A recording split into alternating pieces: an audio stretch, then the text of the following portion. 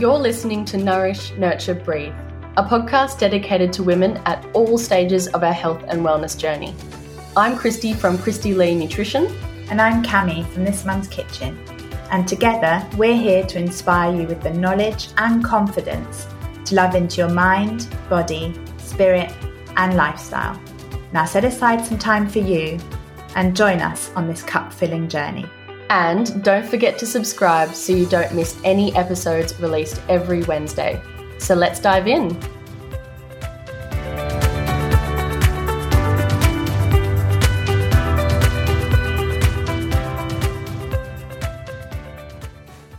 Hello and welcome to Nourish, Nurture, Breathe. This is episode number 7 and it's Cami and Christy here, and today we're going to be talking about the idea of good food versus bad food.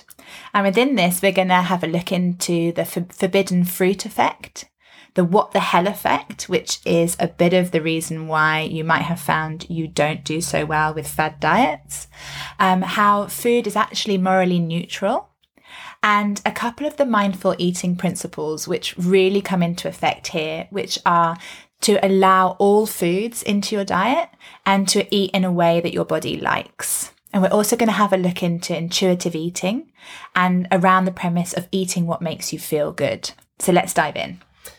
Thanks, Cami. I love talking about this because I get this all the time in consults. Do you get the same? Yeah. Like people come in, and to be honest, I catch myself saying it sometimes, like, oh, I'm gonna be naughty today, and I'm gonna have a little chocolate or an ice cream, and you know, good, bad, naughty, nice. Yeah, indulge. Yeah, that's right. Yeah. So we use these terms a lot to describe what we think about food, and therefore, unfortunately, what we think about ourselves as well. And I don't think we quite often realize that when we say, I'm gonna eat something good, what we mean is that when we mean I'm gonna be good, I'm a good person because I eat this good food. And so you're putting this, you're putting it on yourself. And when you decide to have a naughty day, you're saying, I'm going to be bad. I'm going to eat a bad food because I'm a bad person. Yeah. And sometimes it can go really deep down to that level of maybe not thinking you're someone that deserves to eat a good food or you're not worthy of that. Yeah, it's the internalizing of storytelling, isn't it? And language is so important in that. And I think that we inadvertently sort of are also encompassed by society and by advertising and by food promotion, and also, sadly, by the health and wellness space where and not enough emphasis is put on language and around that connection that you were just talking about, Christy, which is, you know, that sort of domino effect between I eat good food, therefore I am a good person, and I love myself, and I deserve, and I have self-worth and all of that. And the flip side of, you know, those incredibly powerful and really quite damaging internal stories that we can have around our food choices, around what that means about us, around our self-worth, around all of everything, really. It's a big deal, and it's so prevalent. And like you said, you know, even those of us who are so aware of it, we can find ourselves saying something sometimes and go, oh, no, I know that's not what I believe, but it's just come out. Yep, exactly. And kind of you might remember times when you think, I'm going to eat something because I deserve it. And that's another way of thinking, like, I'm going to treat myself because I've been hard done by, I've had a hard day, so I deserve to eat these types of foods. So it's interesting how we use language around food. And what is damaging about saying good and bad food is that when you say something is bad and therefore ban yourself from having something from the bad food group, what you're doing is creating something called the forbidden fruit effect. So the minute, and it's like we all have a rebellious teenager inside us that never goes, still there. And when you tell yourself you can't, you want. It's just natural that, well, now I want it. You know, you do. You just kind of want to rebel and fight back against that belief.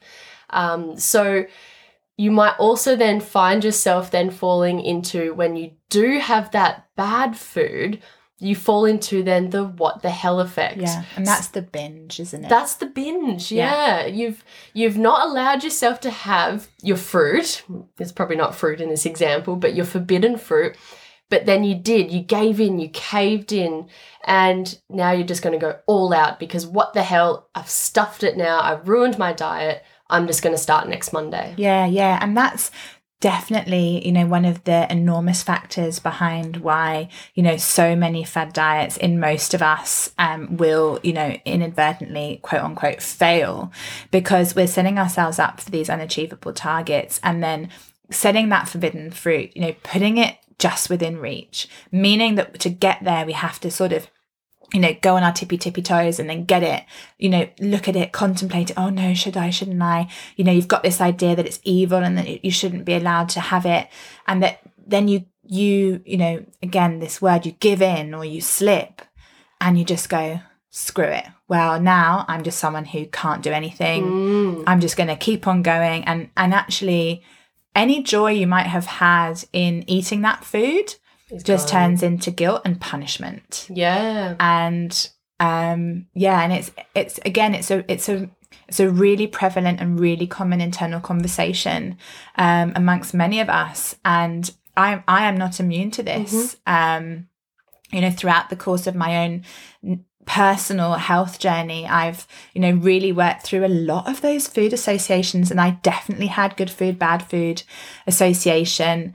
Probably brought on, during my teenage years when all of a sudden, weight and physicality became important, and I have a more muscular structure and body than your average female. And so I did during my teenage years really struggle with the fact that my thighs are bigger and I have a bum and I have boobs and all these things, and went through the fad diets of just trying to change my shape. And within that, and a long journey of acceptance, I picked up a lot of that good food, bad food association. And I've had to really mindfully work on that progressively, for the last nearly 20 years. And it can still rear its ugly head every so often, and so it's really good to be aware of these things and know the inner workings of your mind and your spirit and how they're working together, and instead work with this premise we're going to talk about, that food is morally neutral. You can enjoy whatever you want to enjoy, and not have anything be that all so tempting forbidden fruit, which will start the spiral. And because as humans, we like to label things. We like to have a black and white, clear cut scenario. We don't really like the grey or in this situation something is nourishing and in this situation maybe it's not. And so people come in wanting, can I just have a list of the foods I can eat and the foods I can't eat, or the foods I should or I should not eat? And people often in consults are looking for this, I just want the answer. And this changes over time. Once upon a time, people knew or thought that fruit, for example, would be the good food. But now a lot of people are very confused and saying, no, fruit's a bad food. And the media and social media, particularly magazines, start confusing us with what's right, what's wrong, what's black, what's white. And I guess carbs is probably another good example, that carbs are now being labelled as the bad food. And as Cami just said, think about it as food is morally neutral. There's no good food. There is no bad food. Food is food. Food is just something that we use to nourish ourselves. And that's why at Nourish, Nurture, Breathe, we tend to use the terms nourishing versus non-nourishing foods, because we're talking about how it works in our body. We're not talking about it being morally bad or morally good. And it's, and I think it's that language shift. It's that, just thinking about actually how the meaning changes so dramatically when you switch from saying good food, bad food, and you start saying nourishing, less nourishing, or non-nourishing. And all of a sudden you're thinking about how that food fuels you, how it gives you energy, how it makes you feel. And it's about you. It's about the internalizing and the sort of self-discovery and self-exploration of how different types of foods work with you. And suddenly it's a really empowering thing. Exactly. And so this really lends itself into these 2 principles of mindful eating. And there are 5 principles, but 2 of them really talk to this particular point. And the first one is that we are allowed to eat all foods. When there is no good and no bad food, we can choose any food. Yeah, I so resonate with this premise because it's actually what the approach I have with talking to my kids about food. And I think that probably comes from my own internal discussions and journey around intuitive eating and mindful eating and sort of the acceptance of all food, and looking at it in terms of nourishing foods and less nourishing foods. And the way that I talk about it with my kids is, I say that there are some foods that nourish us. That means that they make us strong, they fuel us, they help us build up our immunity. And we talk about bacteria and bugs and growing and muscles and brain and focus and concentration and energy. And, my son's all about being fast running and all that at the moment. We talk about, the in simple ways, but the inner workings of our biology and how nutrition and our food really works with us in that way. And how then there are other foods which don't have those same effects. And so whereas we can eat anything we want, what we want to be eating more of is the foods that will bring us all of these benefits and help us grow and be strong and all those things. And the foods where we really only derive pleasure, there's no sort of nutritional benefit from it in terms of all those things that at least my kids care about, which is stuff like strength and growing. They all want to be strong, they want to be growing, don't they? And that they'll be eating more of the foods that help them do that and less of the foods that are just about tasting good. And while that is not totally perfect results, in terms of my kids will still cane the lollies when they get them, I feel like there is that sort of, I guess, that foundation for a healthy mentality around we can eat everything. Everything is good, in inverted commas. Everything is allowed. Nothing is forbidden. But I know that if I, eat my meat and veggies and my grains and everything that we eat on an everyday, I know that I am healthy and I am strong and I can feel the energy and just help them to be really aware as well around, what they feel when they eat too quickly or too much, or, if they have heaps and heaps of sugar, they'll generally have a bit of a tummy ache and, maybe have a bit of an uncomfortable poo. And it's just around sort of showing, that journey and allowing them to make their own choices and learning from experience is what it sounds like. Yeah. And taking a step back as a parent, which is really hard in terms of, my sort of swooping in at a party or whatever when Matteo's on his, 3rd biscuit and I know the cake's coming and I just think to myself, it's all, it's all right. Everything is allowed. He'll make his own decisions. He has the knowledge and the foundation, and we just talk about it in as much of a sort of light but I guess empowering way as I can. It's almost like letting the natural consequences come through on their own without you swooping in. As a mum and that these foods are going to make them maybe have a runny poo, or they're going to get a stomach ache, or they're going to be overtired and really cranky, and then you can, when that happens, almost sort of bring their awareness to that and like, oh, do you think it was all those lollies you ate that maybe caused this, and maybe and get them to realize that their food choices do affect how they feel and how they cope as well. Yeah. And that really talks to the next point as well, doesn't it, in terms of eating a way your body likes? Because a lot of people will say, right, if I'm allowed to eat all foods, how's that going to help me lose weight, or how's that going to help me be a healthy person? And so what you need to do, once you allow foods, you need to then look at that awareness and eat in a way your body likes. Have awareness of how foods make you feel. And when you look at that and you really think about it and you go, you know what, I love the idea of fish and chips, but every time I eat them, I just feel lethargic.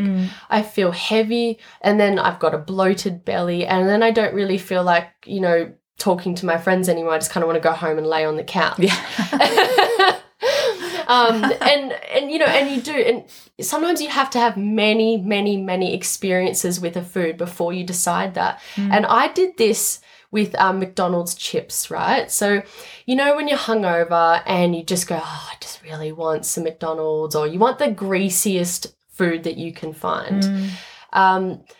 And for years, you know, you go down to Macca's and you'd have your burger and your chips, and afterwards I just feel worse. You know, I had this idea it was going to make me feel better, but actually it makes me feel worse. And it took a long time, but now when I'm hungover, I don't go and get McDonald's because I've just decided it doesn't make me feel good anymore. Yeah. So I'm honouring that. I'm listening to that. It's a real journey as well. That's talking a lot to what we were saying before about just having that awareness around how you feel and giving yourself that time and that freedom, I guess, to listen to those cues, see what your body is doing, but then also make the other decision at times, you know. You can make, I have this, the fish and chips example is really funny because that's me. Oh, really? Like, I really like fish and chips, but I don't do well with deep fried food. It just doesn't. I can do like an arancini ball or something like that, or even a couple, but I couldn't do more than that. And I think that the amount of food with the fish and chips, you know, the fish and the chips are fried, it's sort of too much for me because I am someone, I do eat quite a lot. So I want quite a lot to be satisfied. Whereas I'd normally be filling my plate with veggies. So my quite big plate is full, but with predominantly veggies and stuff. When it's fish and chips, I still end up eating quite a lot of it. And so I found that I can do that. I get grilled fish and I can do the chips then. And that's okay. Yes. Yeah. And I don't feel like sick in my tummy or anything. But sometimes I just go, oh, screw it. I'm getting the bloody fish and chips. I'm getting the fried fish. I love it. It tastes delicious. I want it. I'm going to get the salad on the side, you know, and I inevitably feel a bit sick, but it's just, I just made that mindful decision. You know, the mindful decision, I guess what I'm trying to say, guys listening at home, it doesn't always have to be the righteous decision. You know, you don't always have to leave there like fist pumping yourself going, yeah, I made the righteous decision, you know, to nourish myself today. It can also be the decision to go, screw it, I'm having fish and chips. And I know that I'm going to feel a bit sick, likely need to have a nap. And that's okay too. Sometimes you need to have those experiences to remind yourself, you know, that you don't like those foods or they don't make you feel good. Because you can go for period of time where you don't eat it and you kind of forget, like you're like, oh, why don't I eat that anymore? Yeah. And then you have it and you go, oh, that's right, that's why. But I think I love that. I think that you have to be kind with yourself with the process. It's not going to be the day you're just going to decide one day, I'm never eating fish and chips again. You'll never eat it. That's completely a lie. You will have it again. And that's okay. It's perfectly fine. And I think that the most important thing is that when you do decide to have something that might not be nourishing, that might not make you feel good, is that you don't do the what the hell effect. Don't say to yourself, well, I did the wrong thing and I'm going to have to now wait till Monday or wait till next month or, you know, even tomorrow. If there is another opportunity for you to, you know, choose something nourishing afterwards, go for it. We have so many opportunities in our day to make different decisions. And just one, say you feel that it's a poor decision in your day, doesn't identify you for the rest of the day. You can then, now going forward, okay, I made that little boo-boo there. I didn't feel so good, but at dinner time, I'm just going to have a smaller meal. I'm going to make it a little bit more of a healthy choice just because I'd like to feel, you know, a little bit better. I don't know. Yeah. And I think that also that's part of the journey, isn't it? That when you truly accept that all food is allowed, then that what the hell effect isn't going to come in because you haven't got that association of good food, bad food in the back of your head. But it really takes a long time to truly accept that, because I think it's a process in terms of you have to put it into motion. And again, like everything we talk about on the podcast, it's a skill. You've got to practice and practice and practice to get better at it, to get better at truly believing that all food is allowed. Because once you do that, like when I have my fish and chips, I might also, so my dad is Middle Eastern. There's a saying in the Middle East that after fish, you must have something sweet. Oh. And so it's been a family tradition all of our lives that if we have fish, we have ice cream afterwards. And I find that, you know, the two combined is way too much for me. So I generally don't have the ice cream afterwards, but sometimes I will. And it's not because of what the hell effect is, because I'm making that mindful choice and I'm going to have the ice cream too. And maybe I didn't eat as much of the fish and chips, or maybe I didn't have the fried fish. I did have the grilled fish, you know, whatever it is, it sort of doesn't matter, because I genuinely believe and accept that all food is allowed. So that sort of domino effect, that sort of, you know, that spiral that sort of can get you spiraling into the what the hell effect. There is no spiral that's because right. the founding premise isn't there anymore. But it really does take a lot of time. It does. And that's again, like we're working with a dietitian or working with a coach or using your journal, or, you know, doing all sorts of other sort of mindful and holistic practices to help you ground and make that premise as a foundation premise for you. Is really where it's at. And in the meantime, just be kind to yourself and understand that it's a gradual process. And to put a label on this, it's called intuitive eating. It's having that awareness, listening to your body cues, understanding that day to day there are different things that you might like to eat, different portions, different foods, accepting all foods. And a lot of people will say like, oh, I don't know how to become an intuitive eater. I'll never be an intuitive eater. That just sounds like a magical fantasy world to me. But we talk about this a lot in the podcast, and intuitive eating is a skill. And like Cami has said in a previous episode, when you start to learn the piano, you don't expect to be Beethoven by the end. Yeah. You know, you're going to have to practice for years doing your piano lessons to become a wonderful pianist.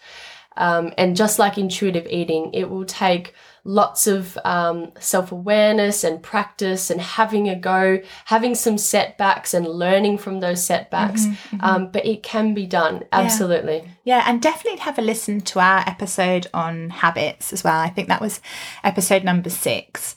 And we talk about how it's really important to sort of set yourself up for success, and we give 5 different steps in order to do that when you're trying to instigate a new habit into your life. And this is one of them. You know, everything we do, as we've said now multiple times in the last couple of minutes, is a skill we've got to practice, and we also need to feel like we're being successful at it. So like with that piano example, you know, in the first lesson, your teacher wouldn't say to you, okay, sit down, I expect you to play, you know, even the simplest song by the end of it. Maybe you'd just be doing the C scale.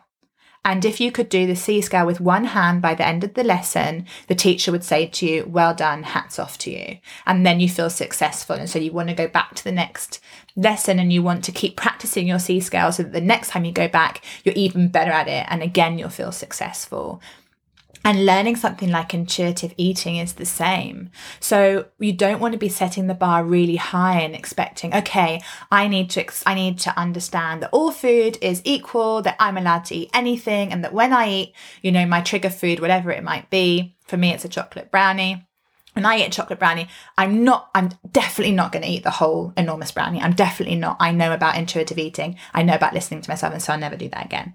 Because if you set yourself up with those high expectations, then you're not going to have that feeling of success. And it's much more about the kindness and the understanding and the setting yourself up to success with really achievable targets by saying, with the chocolate brownie example again, I can have a chocolate brownie when I want one. And if I end up eating the whole thing, that's okay. Yep. Perfectly said. I think that's great. Thank you, everybody, for listening. I think we're going to finish up. This is our bite-sized episode on good food versus bad food. And come back next week on Wednesday for our next episode.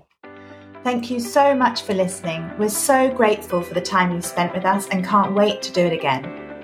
If you'd like to get in touch, please reach out to us via the Nourish, Nurture, Breathe Facebook or Instagram pages, and check out nourishnurturebreathe.com for our show notes. And lastly, a little request from us. If you're enjoying this podcast, please leave us a rating and review on Apple Podcasts or your streaming platform of choice. It'll help so many others find our podcast. Thank you, and until next time, remember to nourish, nurture, and breathe every day.